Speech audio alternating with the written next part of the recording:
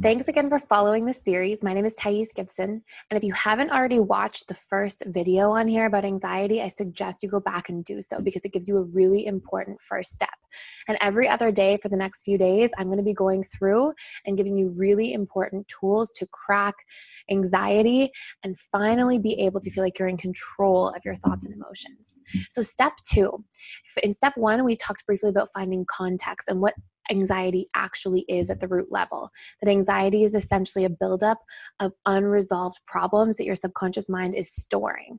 So here's step 2. We're going to actually find context and we're going to start creating strategies to solve the problems. So I highly recommend as you're beginning this, if this is something that you're new to and you've never really tried to work through anxiety before, I would recommend starting this process with a pen and paper.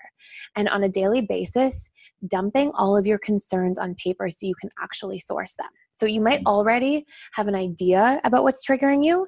And if you do, I just want you to realize that the source of transforming what could be triggering you is to write your concerns and then make a plan for how to deal with them. So let's use the example of falling behind at work. You might have to write everything down. I'm stressed out because I feel like I'm falling behind at work. Maybe you feel like my job is on the line. I could get fired, whatever it might be. And so you have to sit there and instead of just avoiding that and thinking those thoughts and trying to avoid it, anxiety is going to keep trying to push that back up so you can solve the problem. It's there as your friend. It is trying to benefit you and help you direct your life so that you can find solutions to the challenges that are arising. So we have to use that and use our anxiety as a feedback mechanism instead of be used by it. So here's what I want you to do. If you're new to all of this information and you're feeling a lot of anxiety, sit down, dump your concerns on paper, and then figure out what the actual source is.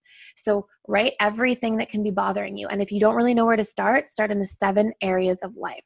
So take some time and analyze each area and look for what feels unresolved or not good in that area of your life right now. So career, financial, mental, emotional, spiritual, physical, and relationships. And relationships can include friends, family, and romantic partnerships.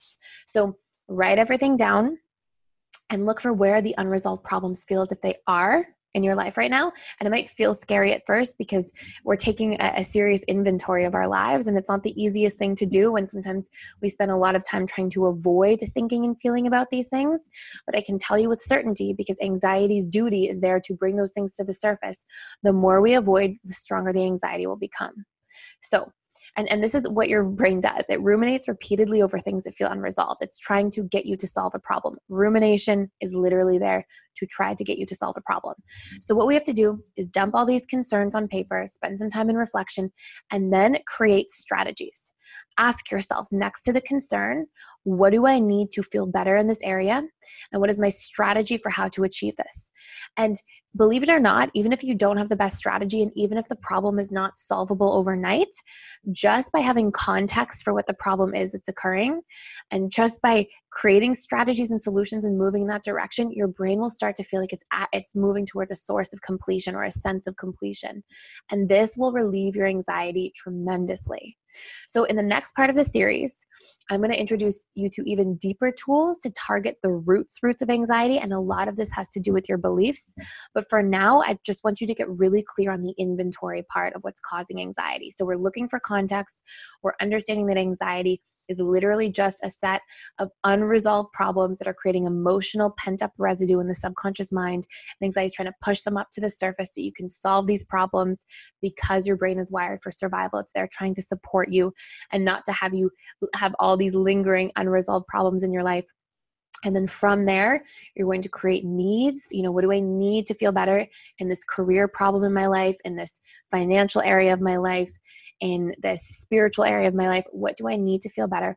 And what are strategies to get these needs met? And right there, you'll see a huge shift in anxiety, like 30, 40, 50%.